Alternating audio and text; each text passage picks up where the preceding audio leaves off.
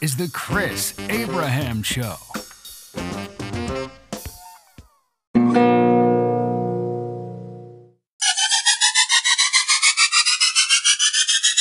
Oh, thank you. Before this episode begins, I want you to know that there's a lot of violence and swearing and aggressiveness and fighting and talking about kicking people's butts. And so trigger warning, fair notice, and welcome to the show. Hey there, this is Chris Abraham. This is the Chris Abraham Show, Season 5, Episode 60. How's that? 60. My name's Chris Abraham. This is the Chris Abraham Show. By now, all y'all think that I'm pro-Trump, and that's not the case. I'm pro-American stability. I'm pro-precedent. I'm pro-everybody thinking about actions and reactions. I'm pro-point of view. I'm pro the fact that no matter how good you think you are, your enemy thinks they're as good as you are, and they think you're terrible. I am a guy who wants to warn that you can't really unfuck something.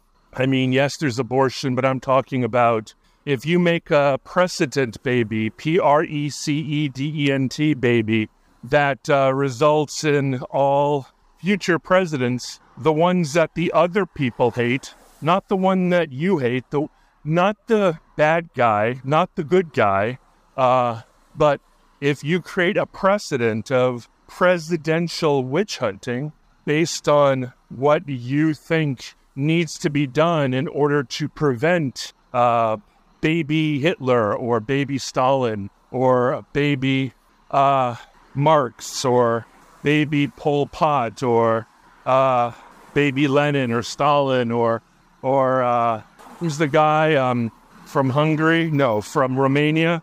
But like if you feel like you have achieved a level of anti-former president weaponization where you make it possible for a former president who has any skeletons in his or her closet.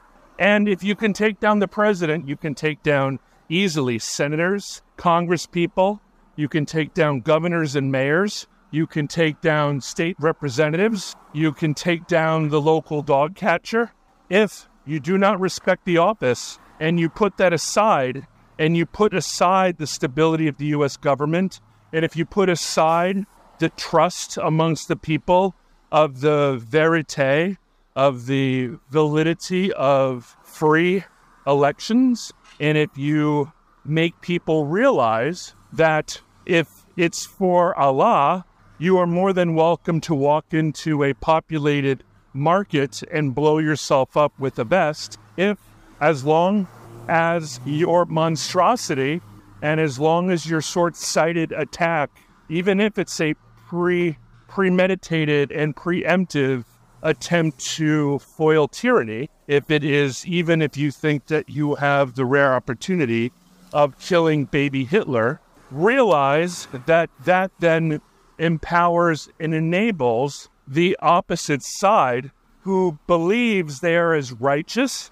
as moral, as democratic, as constitutional, as patriotic, as moral, as noble as you are when they look at themselves in the mirror. So, I am happy to see Trump go to jail for 100 years. What I'm unhappy about is that this creates a precedence that will result, and I'm fine with seeing Barry Obama and Hillary Clinton and Nancy Pelosi and the Squad and AOC.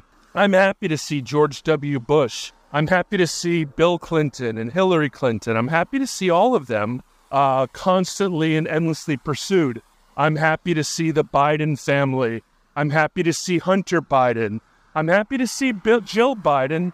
I'm happy to see Joe's daughter Tiffany, is that right? Or Tiffany or something. I'm happy to see AOC, and I'm happy to see Nancy Pelosi, and I'm happy to see Mitch McConnell, and I'm happy to see Ron DeSantis, and I'm happy to see Mayor Rudy Giuliani. I'm happy to see all of them in jail, and I'm really happy to see once the trust in the democratic process, once the trust in the people, once the trust in the Supreme Court or the presidency or the process or the office of the president or the office of the U.S. senator or the office of U.S. representative or the office of a state senator or the office of a governor or the office of a mayor or the office of a sheriff or the office of a marshal, when all of those things are so in the garbage that nobody stands for anything, nobody tries to run for anything, the only people who can actually make it into office are Mormons, then what will happen? I assume that the entire house will have burnt down and we are going to become a something else. But I want to say that up until now, there's been a kind of de facto, agreement as to norms and values. And I feel like way more than Republicans that Democrats have done an appalling job of doing what they say, not what they do, right? And I feel like by any means necessary, we're doing this for the goodness of the world. We're doing this out of righteous reasons. We're doing this for the future of the world, the future of humanity, for our children's children, for the unity of all man. We're doing this to defeat racism, sexism. We're doing this for LGBTQ plus IA plus plus. We're doing this for women. We're doing this for the indigenous people. We're doing this for Native Americans. We're doing this for Indians. We're doing this for Latinx. We're doing this for Pacific Islanders, for fuck's sake. As a result, out of all these noble things, we will commit war crimes only this once. We will do wet work. We will cut laws. We will use the power of the media. We'll forget about the firewall between government and the media. We'll forget about the firewall between government and religion. We'll forget about the firewalls between the checks and balances of justice and the legislature and the executive. And we'll just do whatever we can to take down this giant Mothra, this giant comb-over motherfucking Mothra with the giant strawberry motherfucking blonde hair at 6 foot Mothra fucking feet, 6'3" motherfucking feet and 200 motherfucking 15 pounds. And for parity, I'm 300 pounds and I'm definitely heavier than Trump. I'm 6'3" legit. And at, let's say, I would say he's between 240 and 280 right now. You can't tell though, because he's got really baggy suits, and I haven't seen him in his tennis whites in a while, so I don't know how fat his ass is, but I'm going to be completely entertained by this. Like, my life is so small. I don't have children. I don't have a wife. I don't have an extended family. I'm basically a foundling orphan at 53 who died for 3 minutes in 2017. So, and just like Chauncey Gardner, I like to watch. So I'm going to enjoy this. I'm just going to enjoy the fact that even though I've been doing these warnings about once you change the rules. So, for example, when I was in 7th grade, I had a terrifying 6 to like 12 or 13-year-old childhood where I was the only haole kid in a neighborhood that wanted to kick my ass. And I always felt like any fight that I would get into was an unfair fight. So it always seemed like the guy I was going to fight had brothers and cousins and uncles and so forth. And that if I got into a fight, I didn't have any brothers or uncles or cousins or anything. So it was just me. So every time I got into a fight, I wouldn't do it for pecking order. I wouldn't do it to show the cut of my jib. I would go in there and beat the fuck out of the person, and I would do it prematurely. I'd do it preemptively. The moment I was invited to fight, the moment I heard, brah, you like fight? What? Want a beef? You like beef, brah? Like beef? Beef is like, do you want to fight? And I started seeing a kid taking off his shirt, which means he's actually committing to weaponization of body. I would knock him over, kick the shit out of him, beat him to a fucking pulp, and then it would never happen again. But what I did is maybe the neighborhood had sort of an expectation of behavior. Maybe fighting was just a way that kids kind of figured out, like the pH balance, the relationship of the neighborhood. Maybe it was sort of a de facto handshake. Maybe it was the way tough guys got to know each other. That's why, sports were invented, so that you could figure out the mettle, mettle, of the person whose ass you wanted to kick on the field instead of behind the art annex. And I didn't know the rules. I felt scared to shit. I had existential dread. And every time I was being faced with what was probably just a quick little fist fight, I resulted in tyrannical destruction. And luckily, there were never any follow-up fights. There very well could have been. I could have been jumped. I could have been conspired against. I could have been followed home and beat up. I could have gotten they could have escalated and all those other things. It never escalated because I think that everybody thought it was so fucking crazy and violent that maybe people were scared of me. I don't know. My point is that the Republicans have been extremely spineless, extremely cowardly. Most of the GOP is filled with neocons who are establishment internationalists who love wars and love their standard, love what they have because they spent their entire life risking to get it. They didn't go into banking, they went into politics. And so why would they risk the status quo? So as a result, right, eventually, even if the Republicans do not gang up, there's going to be, at a certain point, when Chris Abraham keeps on knocking people over and beating them to shit before the fight starts because he's afraid of his own neck and doesn't realize the harm he's done and that it really shouldn't be that bad. At some point, people are going to figure me out and realize that I do not play fair. I do not fight fair. I carry a baseball bat in the back of my VW Rabbit. I have all that fun stuff. So as a result, at some point, people are going to start making a plan.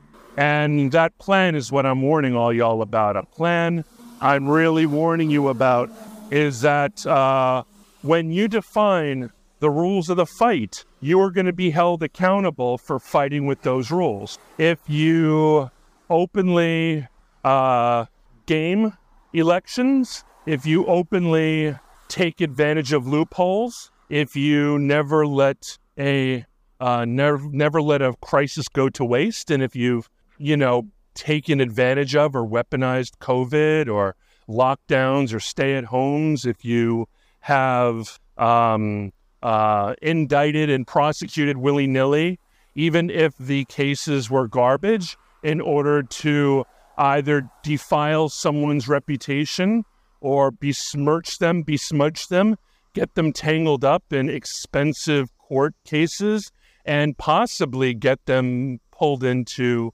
a misdemeanor or a felony, or even into jail if you're lucky. If you put someone in a position where you're willing to create political prisoners, where you're be able to weaponize political persecution, whether you're able to play hearts and minds in a way that undermines but doesn't quite break the democratic process, especially if you start becoming shameless about it, right? If you start not caring whether or not anybody, checks the receipts or figures out what really happened or follows the blockchain, if you will, does the accounting and figures out that everything has been a sham, or everything can be easily made to be perceived as a sham, that people start to believe that COVID was a sham and was really just the flu, that Ukraine was a sham. It was an opportunity for the military-industrial complex to make a lot of money, And those poor Ukrainians, well, they were Nazis and they were corrupt anyway. Maybe we could have, quite possibly depleted Putin's power.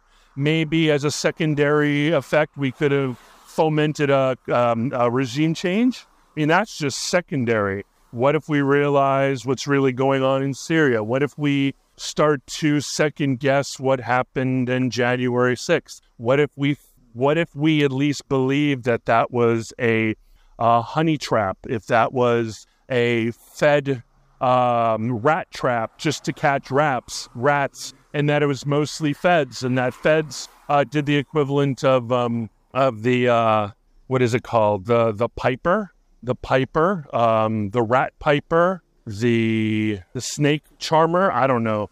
Oh, maybe it's Saint Patrick and the snakes. Maybe the feds were able to seduce the snakes into the Capitol building. It doesn't need to be true either. If your lies about Trump are as convincing as the other people's lies about Hillary or Stacey Abrams or January 6th or Nancy Pelosi or even like Barack Obama and Big Mike, that it rekindled this whole thing of Barack Obama being our first, our first black, gay, Nigerian,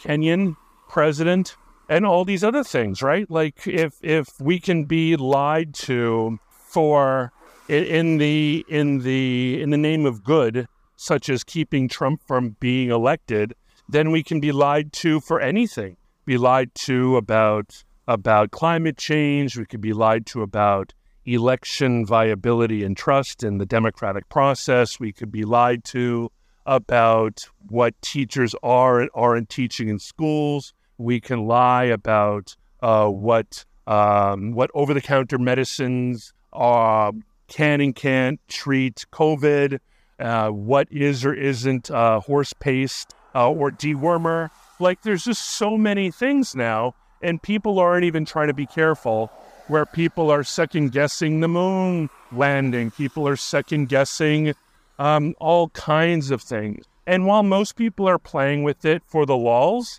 there's still a lot of people who do not know what to believe, except they do not believe mainstream media. They do not believe what they see on TV. They do not believe reporting. They do not believe their generals. They do not believe their president. They don't believe their senators or congresspeople. They don't believe the political pundits. They don't believe what's on NBC, ABC, and CBS. They don't believe what's on Fox, MSNBC, or CNN. And what do they have to believe? What do they believe? That's my question. And every action has an equal and opposite reaction. And my dad reminded me about that all the time. He also taught me how to fight once we got to Hawaii. He told me to hit with my elbows and to use my full body weight. So thanks, Dad. He also told me how to fall when fighting, which is to tuck the shoulder and to roll. So my Marine dad was good for something. He taught me photography. He taught me drawing. He taught me scuba diving. And he taught me how to beat the shit out of someone. On that note, I love you. I want you. I need you with all my heart. This was the Chris Abraham Show. And it's season 5, episode 60. And I'm going to go give a trigger warning to the beginning of this episode. All right. Talk to you soon. Love you. Bye-bye.